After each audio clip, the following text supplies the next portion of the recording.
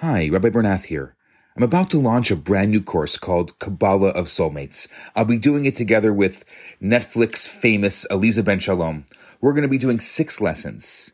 What is love? Is love enough? Does true love exist? Talking about Kabbalah, talking about soulmates, my 2 favorite topics. It's going to be 5 self-guided lessons, a beautiful workbook, and then 3 Zoom discussions so that together we can really work through a lot of the ideas that we're going to talk about.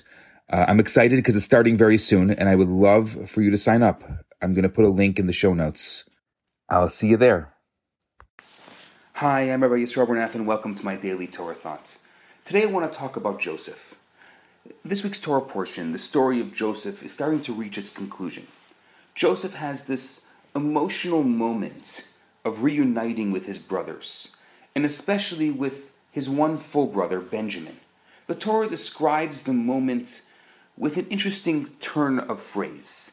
It says, "And Benjamin cried on the neck of Joseph, and Joseph cried on Benjamin's neck." The crying seems only natural.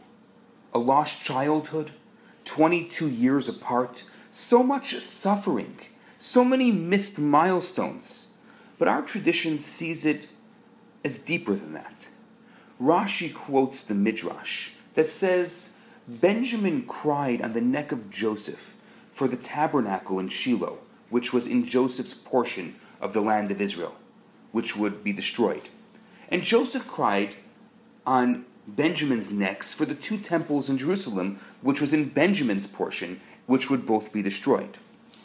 Now picture this for a moment.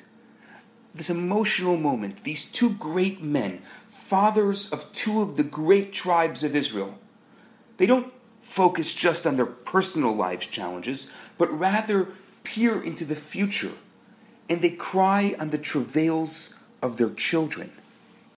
The Lubavitcher Rebbe asks an interesting question. Why is each one crying for the destruction of the other's portion and not mourning their own fate? The Rebbe explains that the Torah is actually teaching us a very important lesson. When you learn of a problem in someone else's portion, something that is out of your control, the proper response is empathy. Care about someone else's suffering. Care deeply. Even cry about it. But when the problem is in your own portion, in those areas that are within your own direct area of influence, you shouldn't be crying. You should be doing something about them. We live in a world where empathy is very in. Raising awareness, sharing a viral video, hashtags. That's really great and important when the issue is one that has no direct connection to you or to me.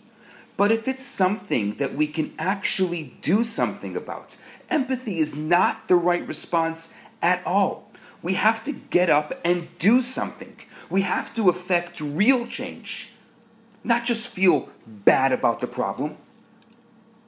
Like Joseph and Benjamin, I think that we each encounter all kinds of problems in the world. Sometimes we need to show that we care, but sometimes, much more important than caring is to do something real, to actually change the direction of events and to stop the problem at its root. Maimonides tells us that we should always see ourselves and our world as a whole, as an equally balanced on a scale. Our next action will determine the outcome, tipping the balance of our own lives and of our world as a whole in the direction of our behavior. And it's up to us. It's not enough to cry about the ills of the world. We've got to do something about it. I'm Rabbi Yisrael Bernath. This is my daily Torah thought. Have a fantastic day. Shabbat Shalom.